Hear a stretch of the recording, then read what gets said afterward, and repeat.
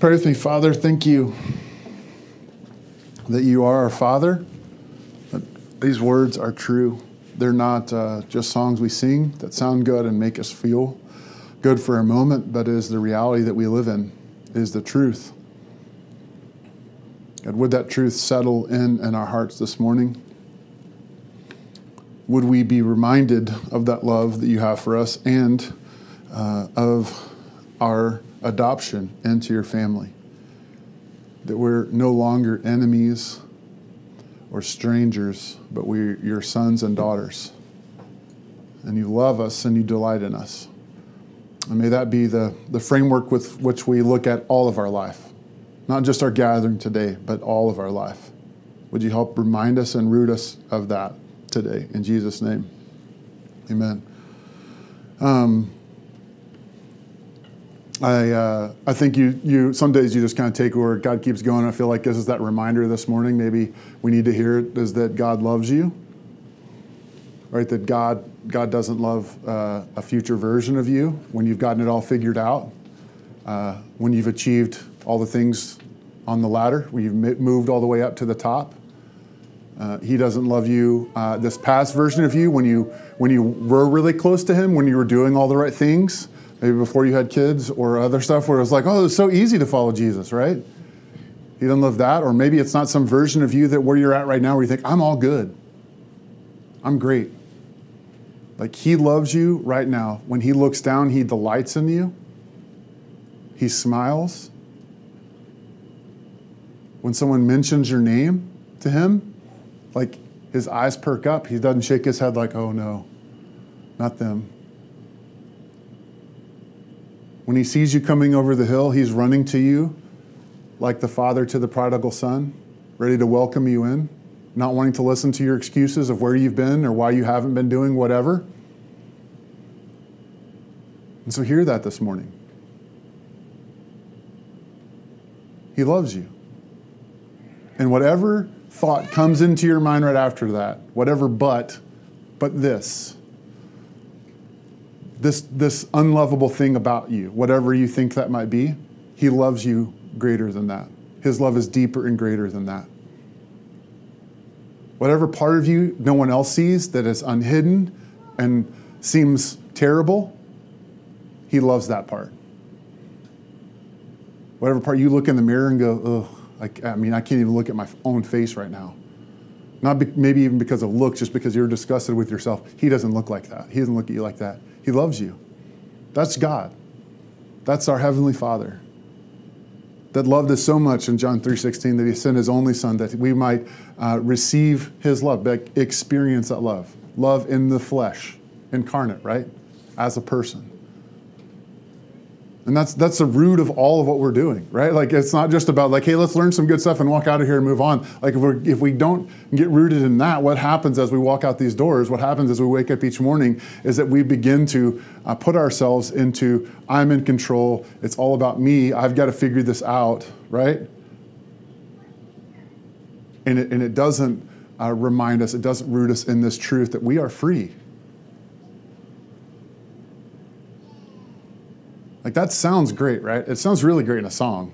I love that. I love to sing I'm free. But I don't feel very free when I wake up a lot of days. I don't feel very free at the end of the day. I feel very bogged down, weighted with my own expectations of myself, with others' expectations of me, with my thoughts of what others think of me,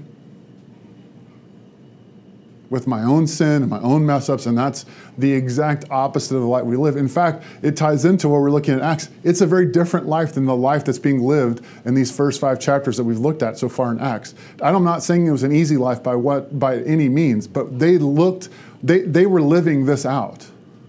They were free and they recognized their adoption as sons and daughters, and it changed their life and all of who they were. And it's easy also to say, oh, but they lived in simpler times, so it was much easier to do it. Right? To some degree, maybe. Maybe there are some ways that what they're doing wasn't completely transforming against the culture, but what it also probably meant is that they lost all of their family. To say they were part of God's family, to leave their heritage, whatever it was, meant that they no longer had that family anymore, and so they had to cling to the family of God. Right? Where that's not necessarily the case for us. To follow Jesus doesn't mean people are going to necessarily disown you. It might, but that's not necessary. It doesn't mean it's easy. I'm not saying that at all. But it's just the consequences are different to some degrees.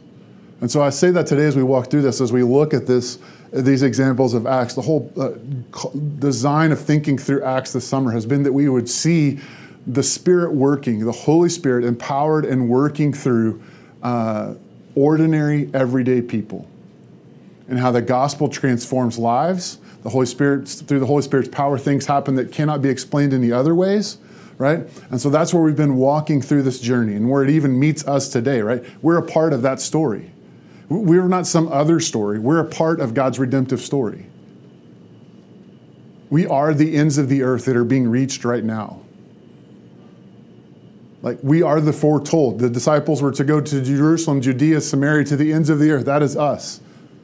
They could not have even fathomed They couldn't have fathomed people living where we are living today, much less living how we are living today, right? I mean, Wyatt on the way here was talking about, one day I'm going to drive a flying car. I was like, you probably will. That's not crazy, right? That really isn't crazy. And so as we step into this today, I just want us to, that comes with that reminder that God's love for us, shown through Jesus, right, is what leads the disciples to do everything that's happened to this point, which is causing change, which is seeing the city of Jerusalem turned upside down, right? So turn to Acts chapter 6. We'll start right there. We're going to actually pick up at the very last part of 5 that kind of connects us into here just to see where we're going. And we'll start with this today.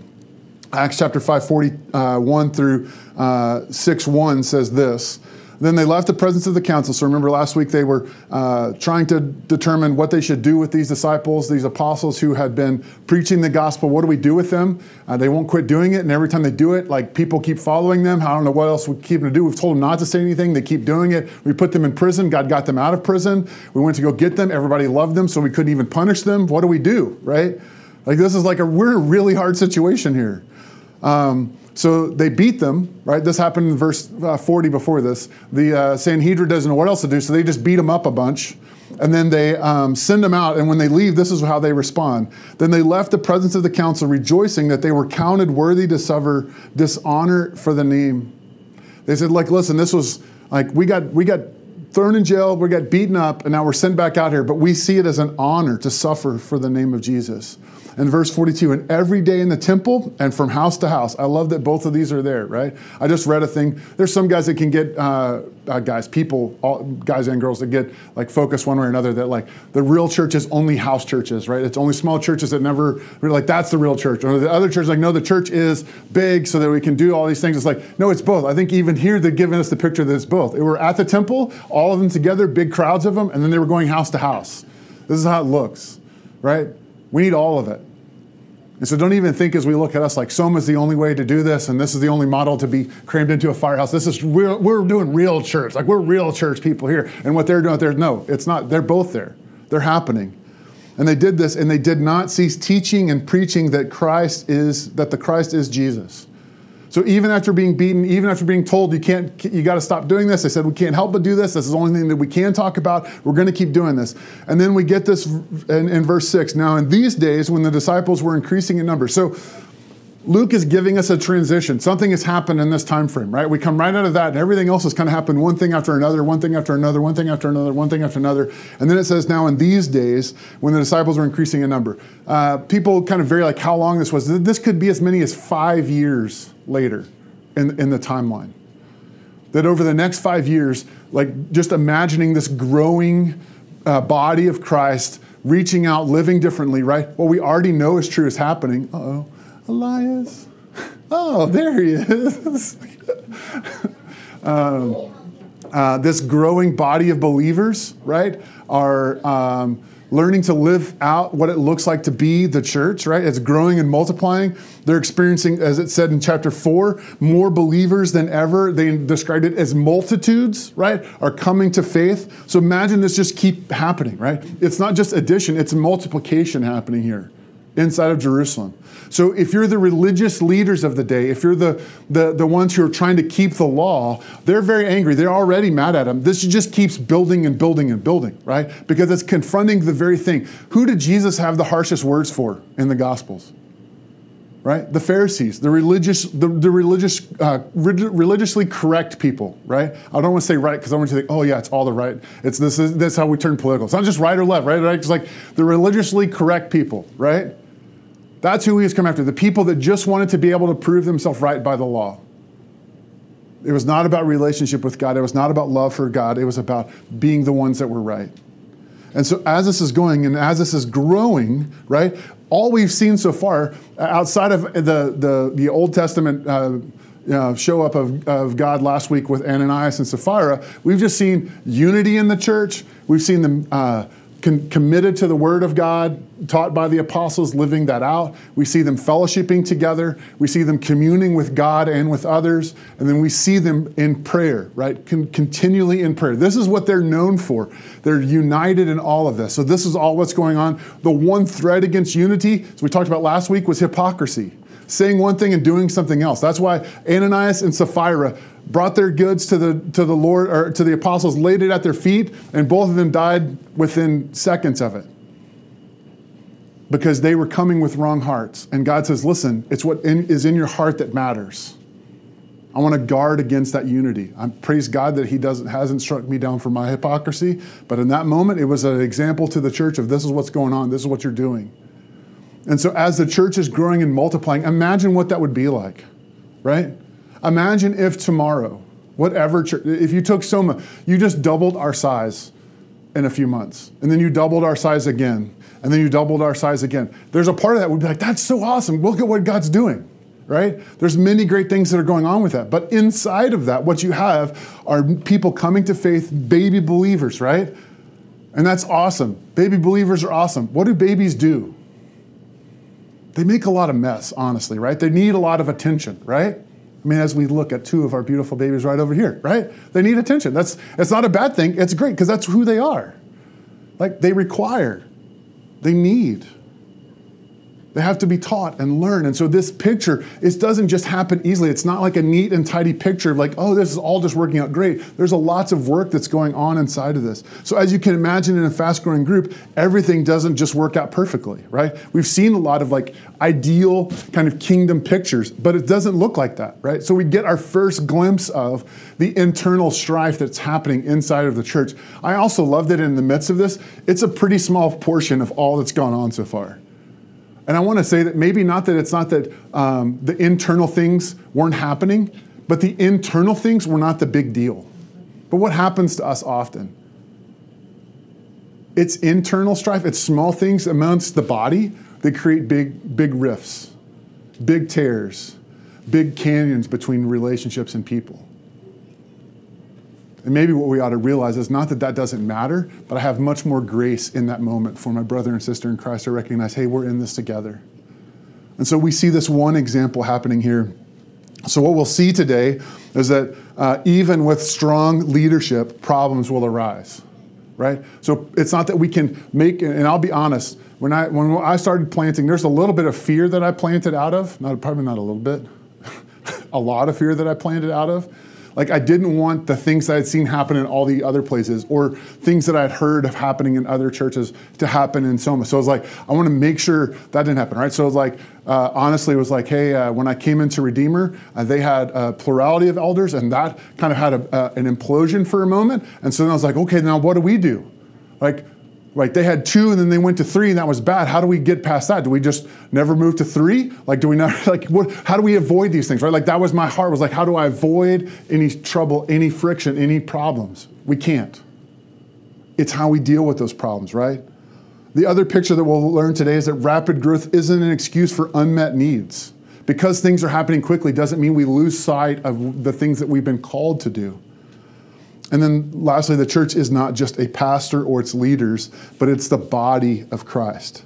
And so that's what we see as we continue going on in this story, right? We want to acknowledge that struggles that come with time and growth, right? That happens. Struggles happen because of time and growth, right? Sometimes it's length of time together, right?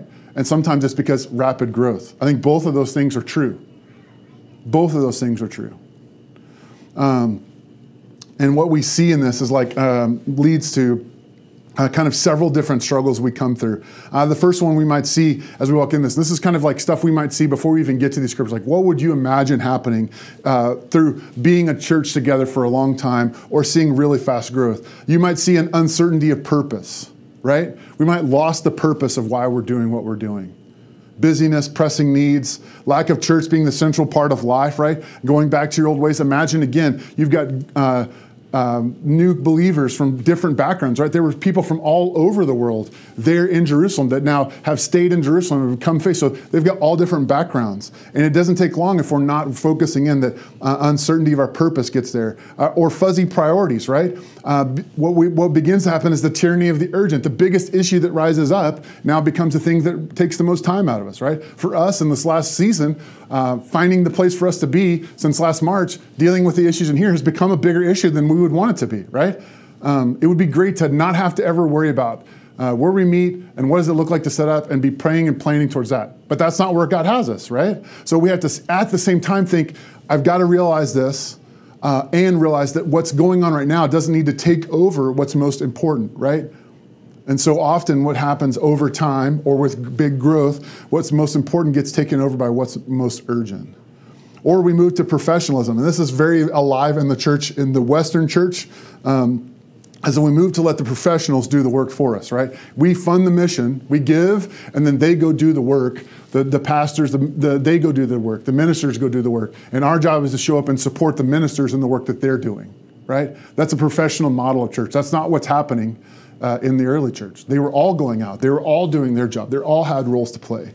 And then the last one is a loss of being known, right? Over time, what can happen is we can move to not share our needs or to be known. Even with great numbers, right, the same thing can happen. We can not share our needs or be known. It's amazing, even in a group like a small group, if there's 4 or 5 of you, maybe 2 or 3 of you, especially in that size, like you can share lots of needs in there because you feel like, man, I can share and I have room to share, I have time to share, I'm not oversharing, there's space.